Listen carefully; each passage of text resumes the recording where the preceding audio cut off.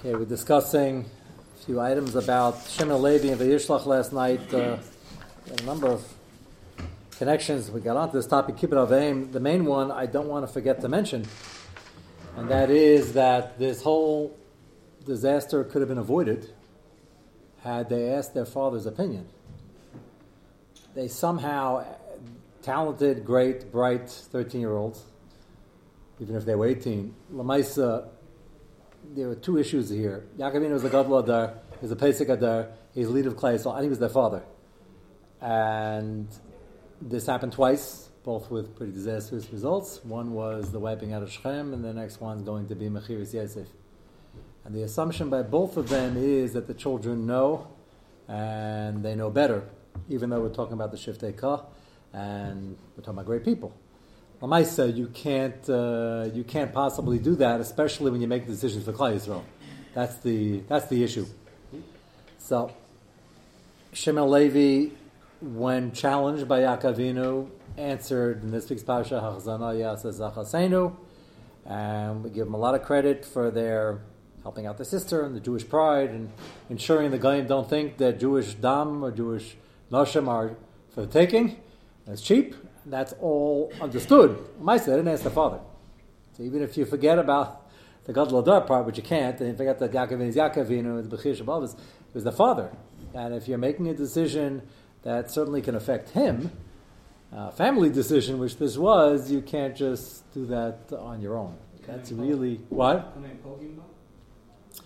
Even there, Pinchas asked Moshe Rabbeinu because he was confused why was Moshe Rabbeinu doing something. And there's arichas why he didn't do it himself. Moshe Rabbeinu then told him he didn't want to be Merlach Meirabbas. Moshe Rabbeinu says, "No, you're right. He who remembers should carry it out." And he gave him a shus to carry it out. If there's an isser going on, then ein cholkin kavod arav if you have no time to ask, if he's not standing there. Here, the isser happened already. They want to make a point. They can make the point 10 minutes later. They could have asked him. And that was the main issue over here. The Yisur, she was still there, but I don't think the 3 minutes, that wasn't their cheshbon. Their cheshbon was that they didn't think Yaakov Avinu allowed to do it because they think that the father would have said it's too dangerous, don't do it. And they were young and they felt very strongly and they were kanaim, which could be positive but not here. And they felt that we're not so conservative and we're going to do it. Same thing by Mechiras Yosef. They didn't think he would agree. We think that happened to be, they forgot to ask. There's some people, believe it or not, who only ask shaylas when they think they're going to like the answer. I'm not saying, we're talking about the Shiftei Kah, so I don't want to be talking about very great people. Lamaisa boils down to that. They thought Yaakov Avinu wouldn't be able to see it accurately, which is their chisaron in not understanding the godless Yaakov Avinu. So they didn't ask him. So it's a begia on the godless Yaakov Avinu and a begia on their father. And kidnapping the father's son has a lot to do with the father. So it's also a kibbut avim issue. What was Yaakov Avinu's plan A? The plan A was, many Mepharshim say, he was listening, and as they're saying, yeah, we're going to do a bris milah, one people are going to come open up a shopping mall, and it's going to be involved. Yaakov Avinu opened up a shopping mall. That was the first act of a curse that David did for the town. The first shopping mall was opened up by Yid. The last one was also opened up by Yid, many in between. But they're going out of style, so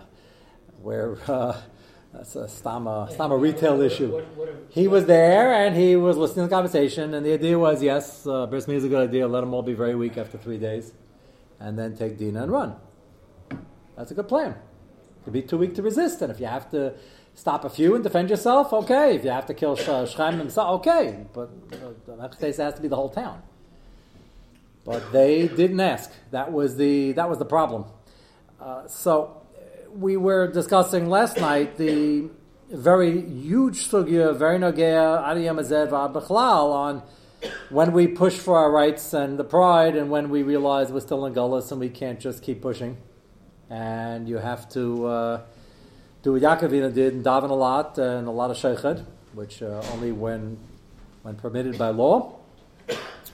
And the Rabbeinu Bechaya, which we're going to get to this, the full length of this in the Novi Shir. Rabbeinu Bechaya says at the end of the piece where he quotes the Ramban and Rashi that he prepared for 3 things. He said, of course, nowadays you can only prepare for 2 out of 3.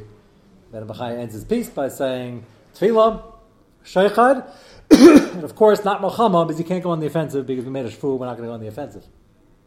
That was that wasn't written by the Satmar, it was written by the Ben Bechaya. It was written by the Gemara. So that question is a moot point now, because once we did it, then we have to defend it, otherwise people are going to get hurt.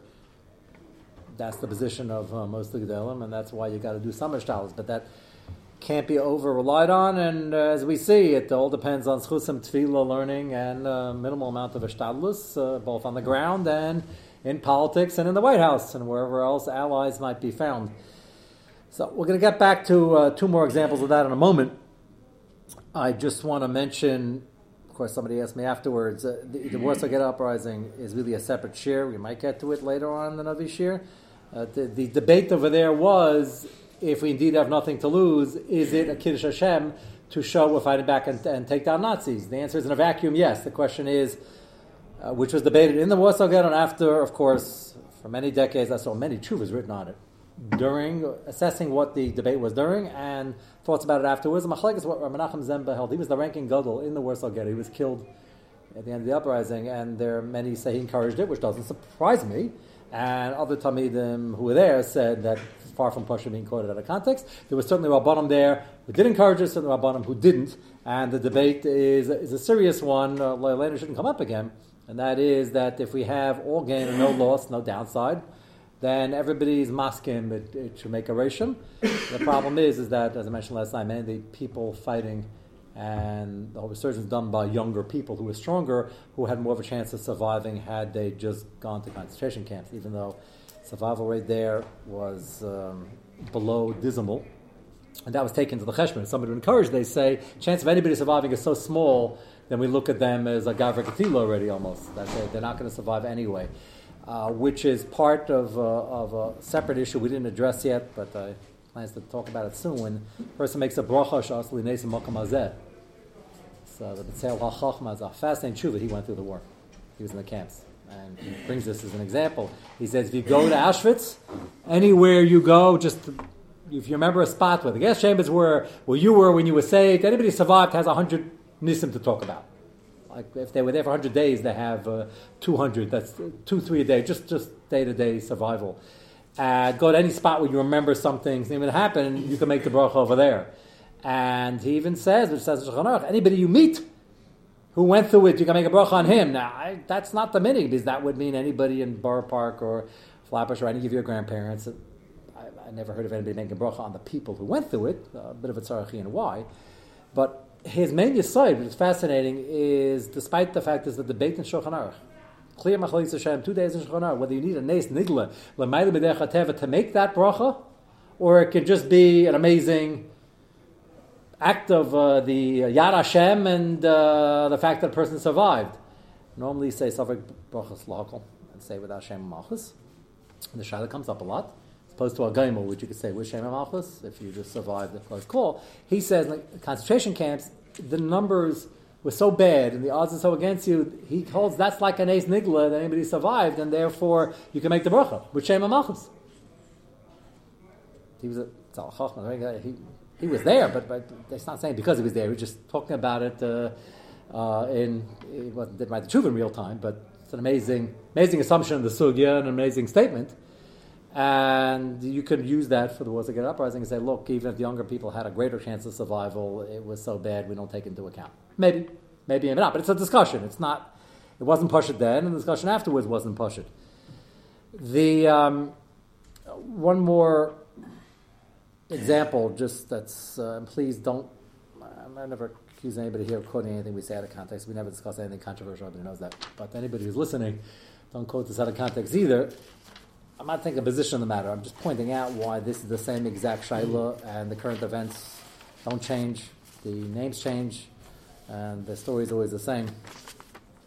A week or two ago, so Ambassador, I have the article over here, David Friedman, who's the ambassador now to Eretz Yisrael, to the state of Israel in this case, and he actually enjoys being in Eretz Yisrael, which is a nice perk to the job. And he gave a speech, I think it was the Zionist Organization of America, I think it was, at a big dinner in New York City. And he mentioned that the failure of the United States to block the resolution that the Kaisel was in illegal enemy territory was a fiasco, and he calls the dark days of the closing previous administration, which I think everybody would agree it was a disaster, because it just puts us, it gets just dangerous, not a political thing, to say the case of Maravi is in, which they were saying all along, but now they made it a resolution. So, spoke about that, he condemned it. I think everybody has that sentiment, and it's done already, and we're trying to undo it, but probably not easy. And then he mentioned at length that we're past that, and our present administration will make sure we're moving the embassy to Yerushalayim from Tel Aviv. And everybody was applauding, and we all naturally think, hey, that's great. Why don't they recognize that Yerushalayim is the capital of Eretz Yisrael, always was in the time of David HaMelech, and that's Gavaldi. The only problem is, I'm not criticizing him.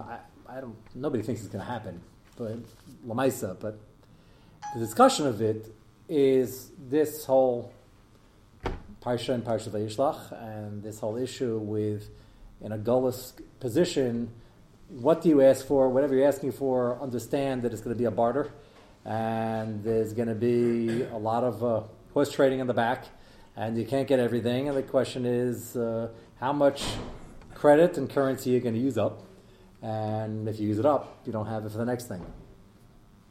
Moving the embassy to Yerushalayim, okay, say Yesh Darshan L'Shvach, it'll show them that we're not budging, we're not giving up the Kaisel, maybe. Or with the experts, this is Pashut. The experts say that if you do that, even if it passes, there's going to be, not that they are dear cousins need an excuse to start another intifada, but it'll definitely spark issues on the ground there, an international outcry. And if it has kiyum and it really works, one will have to expend tremendous amount of energy and political currency to get it done. And there's no currency that has an endless supply. And if you use it over there, it's going to be not available when you need it for something possibly more important. I think everybody gets that. But it's from people, when you read the Parsha and then Rashi and then the Ramban, you understand that the first thing you got to remember, Yaakov Avinu didn't do a shtachava 7 times because he felt like groveling before Esav. It's Yaakov Avinu. It was very uncomfortable in Bizayin HaTeirah and in Bizayin of the Gadol Adar, and Esav was a Rosh Musha. But the Ramban says, myself as some Labanim, is that you got to be very careful, and if you're calling in favors, make sure you carefully weigh and deliberate what those favors are. That's the shayla. I'm not for or against. In a vacuum would be great. You can go get your passports. You don't have to go to Tel Aviv. And this symbolic, that's a minor thing. The symbolic aspect is they're trying to show that, yes, we really own this city. And that's Gavaldik. The shayla is at what cost? And that always has to be weighed. And that's, we mentioned last night with the other organizations that sprang up in America in the 70s and the 80s and the all sound, the Jewish defense and all that. It's all Gavaldik. You have to know where and when, and Jewish pride's wonderful, but if the FBI is raiding shuls because there's caches of weapons and things like that, that's not necessarily something we should be doing in a place where if they don't love us, they're certainly letting us function and prosper at the moment. So that's an important nekuda. Again, I'm not, of course, if anybody misquotes this, I'm not against the idea. I'm just saying that it's not everybody's applauding, it's certainly not a davar pashut. 2 other items that we discussed last night. One is, interestingly enough, this Rabbeinu Bachaya, which we're going to treat separately because we really have to see the full length of it, but not in this year. The opening line, he quotes the Drosha Chazal. What was Yaakov Avinu afraid of? Year of Yetzirah. That he would get killed, the family members get killed. The Yetzirah is that he would have to kill somebody else. So per your Hiroshima question and the other such questions, I want to reiterate, it's a horrible thing if civilians are going to get killed, and it's horrible that anybody has to be put in the line of fire, and we're not looking to do it. And Yaakov Avinu was scared. He might have to kill somebody. What was he scared of? If he has to kill somebody, it's a self-defense. The answer is he's afraid that he might kill somebody when he thinks it's self-defense and get the wrong guy. When you start fighting, things happen. So it is a real concern. Yaakov Avinu highlighted that concern in the eventuality which Baruch Hashem he thought was going to happen but didn't, that he has to start fighting Esav and all his men. It's going to get very messy. And he was afraid that he would kill the wrong person, which is a serious concern. So we're not mitigating the concern. We're just saying that Lu Yitzur, that's the best plan of action to save lives and to win the battle and win the war. You have to do it, try to be as careful as you can, and do your best. And if somebody ends up getting involved that's not shouldn't have been there, it's ultimately not your favor. But Yaakov Avinu was concerned about it because he didn't want to get into that. He also didn't want to have to kill people, because that would change. You don't want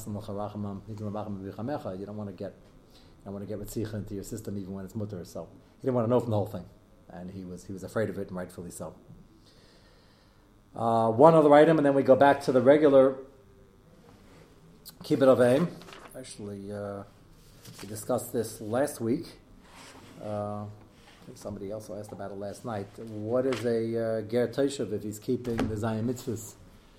So the Rambam says very clearly, speaking of the Holocaust, this is bandied around a lot, that anybody who saved lives, they will definitely, in my opinion, get tremendous schar, and it was a wonderful thing they did. We have a Wallenberg Circle here in Muncie.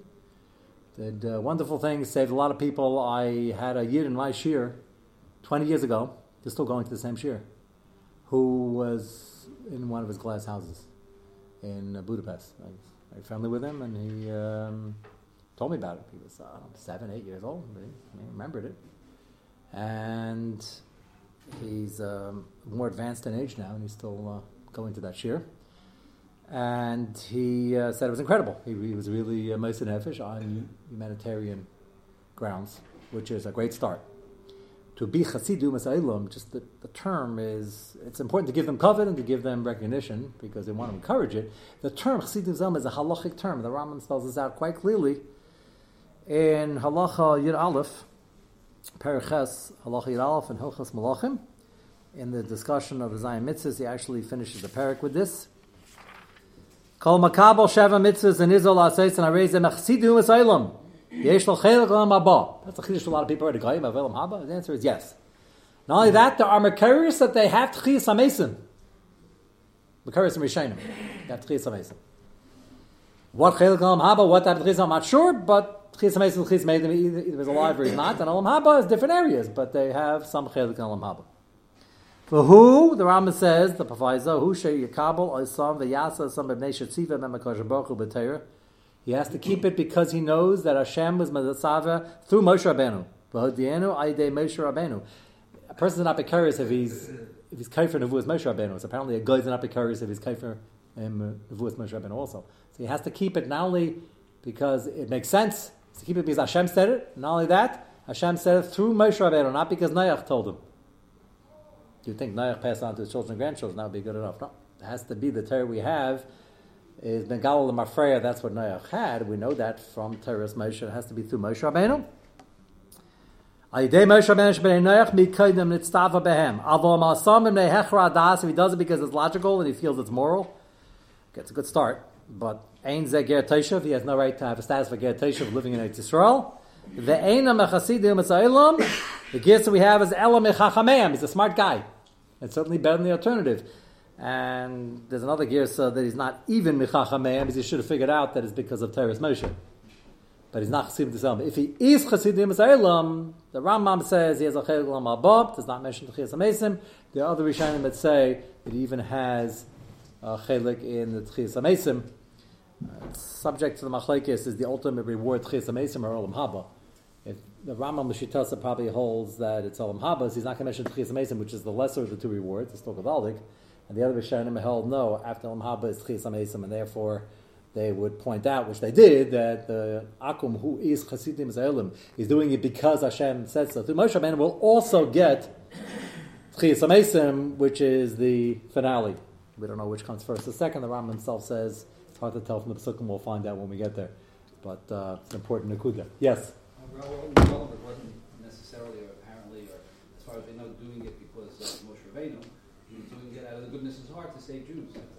Which I think, in my opinion, is definitely going to get him, has gotten him a tremendous amount of schar. Question is he Chassidim Asylum? Going to this Rambam, the answer is no. But we can think of some other wonderful titles. We can name streets after him. And we can have, he was taken by the Russians after the war. We don't know what happened to him, but it's certainly Gavaldik, and we should encourage it. What? They killed him. Why'd they kill him? Because he's too nice?